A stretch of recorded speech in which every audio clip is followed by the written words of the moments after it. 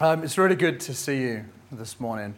Welcome if you're visiting with us. You've joined us at a good time because we're going to start this morning a brand new teaching series called Family Values.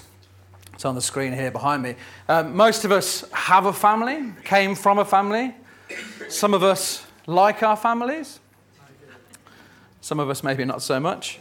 But we all have certain things that we do in our family, certain things that we value as a family, certain things that we enjoy and traditions that we uphold in our own little family units.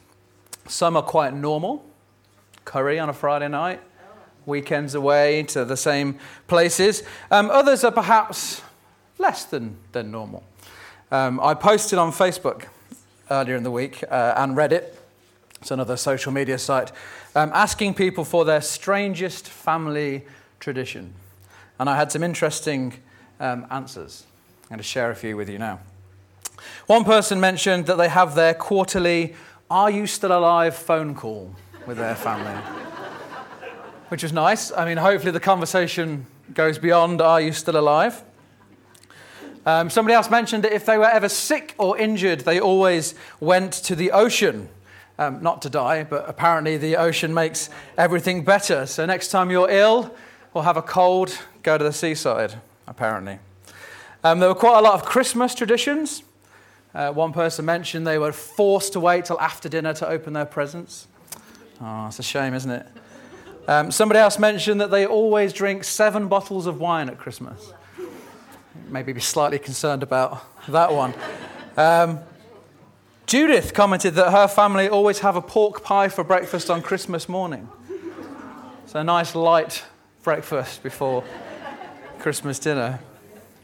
My favourite family tradition, however, came from Neil, who described a game they used to play, which involved a towel, a dog bowl, a table and chairs, cushions, and an Alsatian dressed up as a shark in a scarf. Apparently it was called Pirates, and honestly, it sounds awesome. I really hope will you teach it to me, Neil? Will you? Thank you. Play it with the youth. In our household, we always celebrate the Eurovision Song Contest with a big party. It involves eating lots of different foods from around Europe whilst watching some truly bizarre musical performances. It's great fun, although my stomach disagrees the next day normally. But these traditions are great, aren't they? They give our family a sense of identity. They help to define us as a family. And so what we want to do in this series is think about the values, the traditions, the things that define us as the family of God together. Essentially, the question behind the title is this: what does it look like to be a part of God's family? Because if you're a follower of Jesus, then you've been adopted into God's family. You may not have realized that this morning, but you have. It's true. On one occasion, while Jesus was teaching, his mother and his brothers came looking for him. And someone in the crowd said, "Your mother and brother are standing outside wanting to speak to you." And Jesus replied, "Who is my mother and who are my brothers?" And then pointing to his disciples, he said, "Here are my mother and my brothers. For whoever does the will of my Father in heaven is my brother, my sister, and my mother." Now, I don't know if at this point the disciples had an argument about which one was the mother. "You're the mother." "No, you're the mother." "I'll mother you in a minute." That'd be quite nice, wouldn't it, to be mothered? Probably, because that's what the disciples are like. On another occasion, they were actually arguing about who would be the greatest, and Jesus called a little child to him and said, "Unless you change and become like little children, you will never enter the kingdom of heaven." So at times, Jesus refers to the disciples as brothers. Other times, he refers to them as children, normally depending on how they're behaving. But the language he uses to communicate with them conveys this idea of family. It was an idea that the disciples took to heart. John, in particular, in one of his letters, writes, "See what great love the Father has lavished on us, that we should be called children of God. And that is what we are. And the Apostle Paul in his letters, he always refers to other believers as brothers and sisters. In Romans chapter 8, that incredible essay of encouragement that Paul writes. In fact, Tim started our worship off this morning by reading from it. He says this: "For those who are led by the Spirit of God are the children of God. The Spirit you received does not make you slaves so that you live in fear again. Rather, the Spirit you received brought about your adoption to sonship. And by him we cry, Abba, Father." Reminds me of the Lord's Prayer, which Jesus taught his disciples to pray, "Our Father, who art in heaven, hallowed be thy name."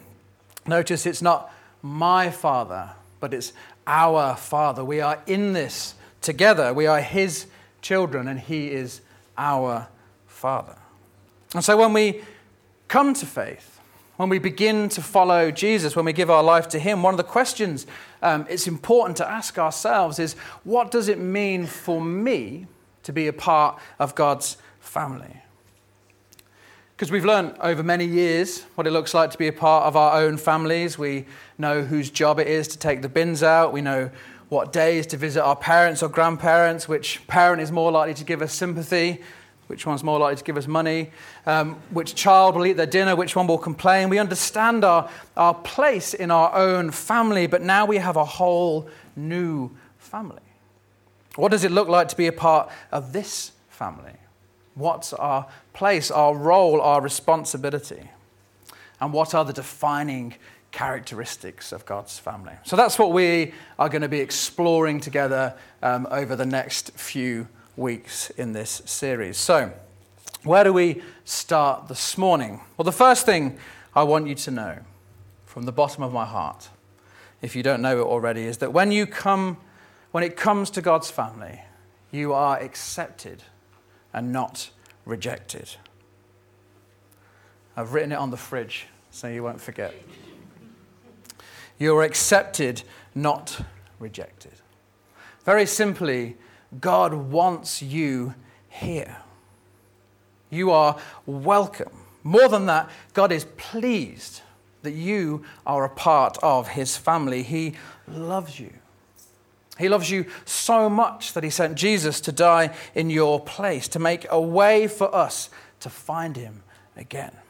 And Jesus tells a story about the Father's love for us. It's probably a very familiar story to many of us here. It was about a son who left his father's house. You might remember it. The son demanded his inheritance. He said, "I want nothing more to do with you or your house. I'm done. I'm out. It's over." And he went to live his own way. He went to do his own thing. But when the life he had chosen didn't work out, perhaps quite as he was expecting, he thought again about his father's home. He thought about all that he'd lost, all that he had, and he made a decision to return. And he was unsure. He wasn't confident of the welcome that he would receive when he returned. He knew he needed to seek his father's forgiveness, and so he begins to prepare a speech in his head. He begins to think of what he's going to say when he gets back there. And it goes like this: "Father, I'm no longer worthy to be called your son. Make me like one of your hired servants." But then Jesus goes on and says that while he was still a long way off, his father saw him. While he was still a long way off. It tells you something right there, doesn't it, about the Father? If he saw him when he was still a long way off, he must have been looking for him. He must have been waiting for him. He must have been standing out away from the house, waiting for his son to return. Where is he? Is he coming home today? Is today the day? And on this particular day, he spots him. And he says to him, it says his heart is filled with compassion for him. And he runs to him. And he throws his arms around him and he kisses him. And the son says to him, Father, I've sinned against heaven and against you, and I'm no longer worthy to be called your son. But before he could even get to the bit about asking to become a servant, the father says to his servants, quick, bring the best robe and put it on him. Put a ring on his finger and sandals on his feet. Bring the fattened calf and kill it. Let's have a feast and celebrate, for this son of mine was dead and is alive again. He was lost and is found. And so they begin to celebrate. The father is overjoyed that his son has returned home. And you know, the amazing thing about this story is it's not just some abstract illustration. This is the reality of God's feelings towards us. Jesus said before he told the story, there is rejoicing in heaven over one sinner who repents. God is pleased that you are a part of his family. He misses you when you wander away. He waits for you to return in order to throw his loving arms around you and say, welcome home. It's a nice message. It's a good story. Perhaps some of you needed to hear that message this morning. God loves you. He welcomes you into his family, whether you're just discovering him for the first time or whether you're rediscovering for the 50th time. He loves you. It's true. But what's really interesting to me about this story is that Jesus doesn't end it here. The credits don't roll as the son embraces the father and the sun sets in the distance behind them. Jesus carries on. He adds a little bit more. In fact, he injects some family drama into the story. He introduces us to the older brother. Now, the older brother was good. He was upright. He was faithful. He had remained loyal to his father. He hadn't run off. He hadn't turned his back on his family. He'd stayed at home. In fact, right now, he was out in the field working for his father, bringing in the harvest. And as he's slaving away in the distance, he hears music. So he calls to one of the servants, Tony, I think his name was. He says, hey, Tony, what's going on? Sometimes I add bits. It's good to have it open in your Bible. And Tony replies, he says, it's amazing. Your brother's returned home. Your dad's over the moon. He's killed the fattened calf. There's a party happening right now. You've got to come and join in. Come on. But then Jesus says this. He says, the older brother became angry and refused to go in. He became angry and he refused to go in. I ain't going to party with him. No way. And so the father goes out and he pleads them. He says, come and join in. The family's back together. And the older son says, look, Dad, all these years I've been slaving for you. I never disobeyed your orders. You never even gave me a young goat so I could celebrate with my friends. When this son of yours, I like that, son of, not my brother, he's yours, he's your responsibility, he's your fault, who has squandered your property with prostitutes, comes home, you kill the fattened calf for him. Daisy, the father, maybe, I don't know. Poor Daisy. The father's gentle with him. He says, my son, you are always with me, and everything I have is yours. But we had to celebrate and be glad because this brother of yours was dead and is alive again. He was lost and is found. And that's where the story ends, and it's a good story. I'd like to have known what happened to the older brother, what became of him, because, you know, from the context, we know that the father in the story is God. He represents God. And so the sons, the younger brother, the older brother, they represent us and our interactions with the Father. And I just wonder, as we read this story, or reflect on this story again this morning, which son it is that we identify with the most. Because if you're like me, you want to see yourself as the younger one, right? The one who's coming home, the one who gets to eat Daisy. But sometimes I think actually maybe I'm more like the older brother who is struggling to come to terms with the father's radical acceptance of his younger brother. Because, here's the thing. If we're a part of God's family, we're not only accepted by the Father, but we are expected to be accepting.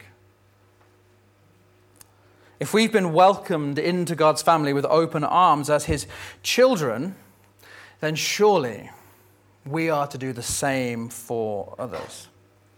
To be on the lookout for those who might want to return home, those who might be looking, desperate for forgiveness, not knowing that God has so much more in store for them. You see, the older brother, he struggled to see past what his younger brother had done. He saw him really as the younger brother saw himself, as sinful, as an outcast, as someone who could never have a place in the Father's home, except maybe as a servant. The Father's heart, on the other hand, was to see him elevated, to re-establish to the position of a son before he'd even done anything to atone for his misbehavior. He'd stuck a ring on his finger, sandals on his feet, and a robe on his back, and he'd done nothing to deserve it. But he was accepted nonetheless. Sounds a lot like grace, doesn't it? But the older brother, he wanted to keep him at arm's length. He's a sinner. Leave him to his sin. Look at what he has done. He doesn't deserve this. I never left your side. I was good. I stayed with you. But him? Really? Really? And I just wonder if sometimes we're ever guilty of doing the same.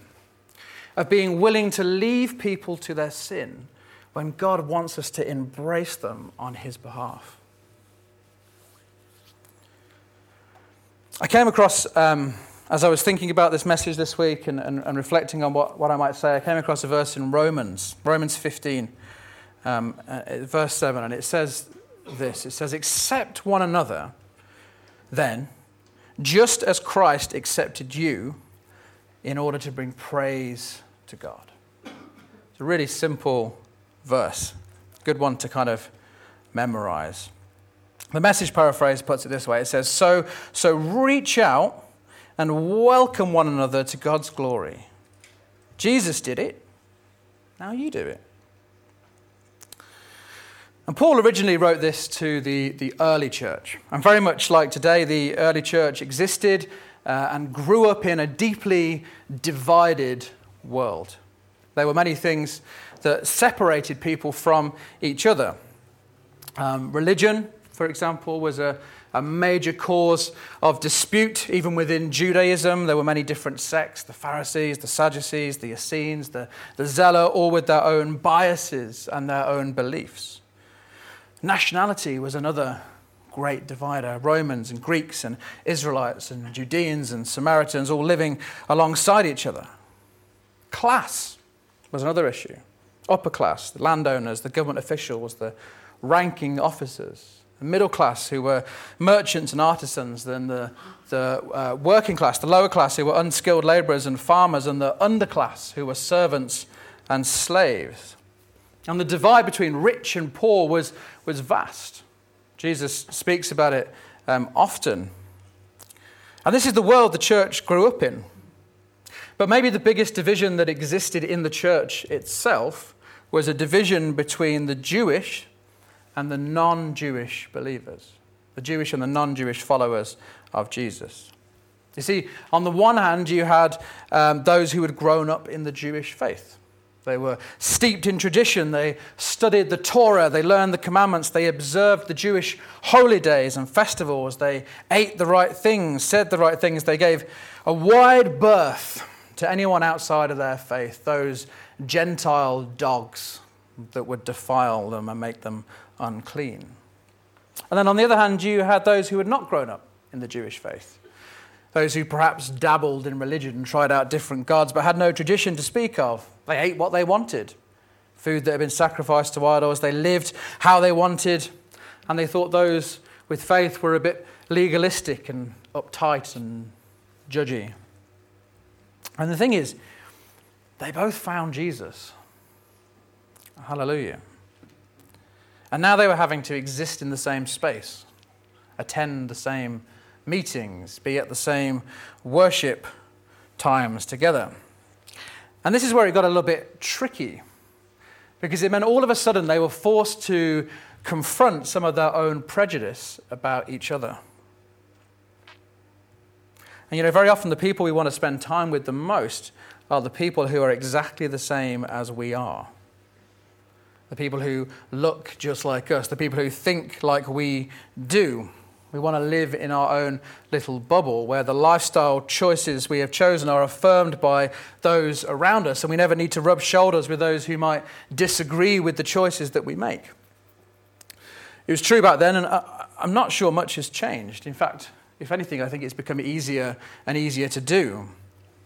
The social networks we use have algorithms built into them that learn our preferences, and they only show us the things that we like. We are constantly reaffirming our own bias when we use them. Advertisements are targeted directly to us now because our internet browser knows the sites that we visit and the things that we look at. And the global nature of communication means that we are easily able to connect with others and enjoy the same lifestyle choices we do. We can create communities of people around ourselves filled with people that are just like us. And that's what the Jewish and the Gentile believers wanted. That's the world they wanted to live in, but what they discovered was that God had accepted them both into his family. The older brother and the younger brother, if you like. And so Paul says to them, accept one another. What did he mean by this? Well, firstly, this word acceptance, it carries with it a responsibility. Acceptance is not the same as tolerance. Tolerance is learning to put up with something, right? It's learning to make the best of a bad situation. Acceptance means that we are actively looking to welcome the other, especially those that are different to ourselves, those who are older, those who are younger, those who are cleverer or meaner looking or poorer or richer or not from around here, those who think differently than we do. He says accept one another. Because when it comes to the family of God, we're all one. We're all together in this. Paul writes in another one of his letters, so in Christ Jesus, you are all children of God through faith. For all of you who were baptized into Christ have clothed yourselves with Christ. There's neither Jew nor Gentile, nor slave nor free, nor is there male or female. We can all wear shoes. For you are all one in Christ Jesus. You see, God isn't looking for us to build a church that looks the same as we do, because that's not what the family of God looks like. God's family is messy. It's filled with people from every walk of life, the good, the bad, the ugly.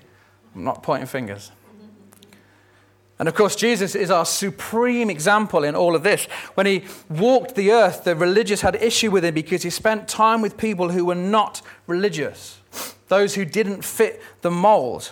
The tax collectors, the sinners, the lepers, the social outcasts, the prostitutes, the down and the dirty, the lost and the lonely, the demon-possessed, the troubled, the disturbed, the disenfranchised, the disaffected, the disappointed. He spent time with all of them. He said, come to me, all who are burdened and weary, and I will give you rest. He says, whoever comes to me, I will not drive away. He allowed people to reject him, of course, but the offer was made to everyone. And so the church, the place where God's family meets, needs to learn this radical acceptance also. It needs to be a place where anyone can feel welcome. Paul goes on, he says, accept one another then, just as Christ accepted you. And really what he's doing here, he's reminding them of their place in the family.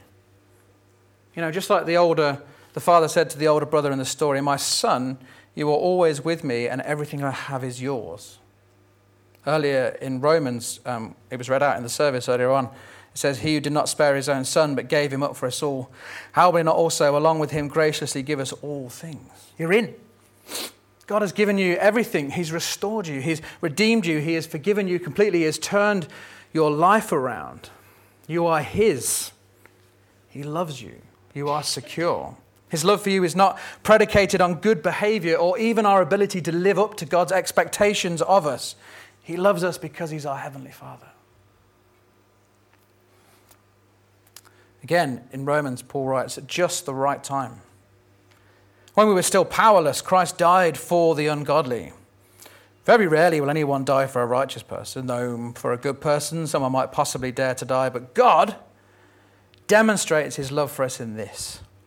While we were still sinners, Christ died for us. He didn't require that we clean up our lives or make vows to change or do anything to deserve his love. Just like the Father and the lost Son, he embraces us in our weakness, in our shame. He puts a ring on our finger and a robe on our shoulders and says, "Welcome home, my child."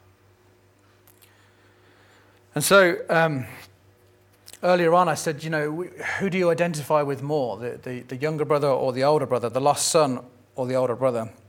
But I think if we're not careful, we can end up being both. We can be the lost child that finds their way home, but then gets so comfortable in the Father's house that we shut the doors so no one else can come in. We can be the lost son that finds their way home and then gets so comfortable in the house that we shut the doors so no one else can come in.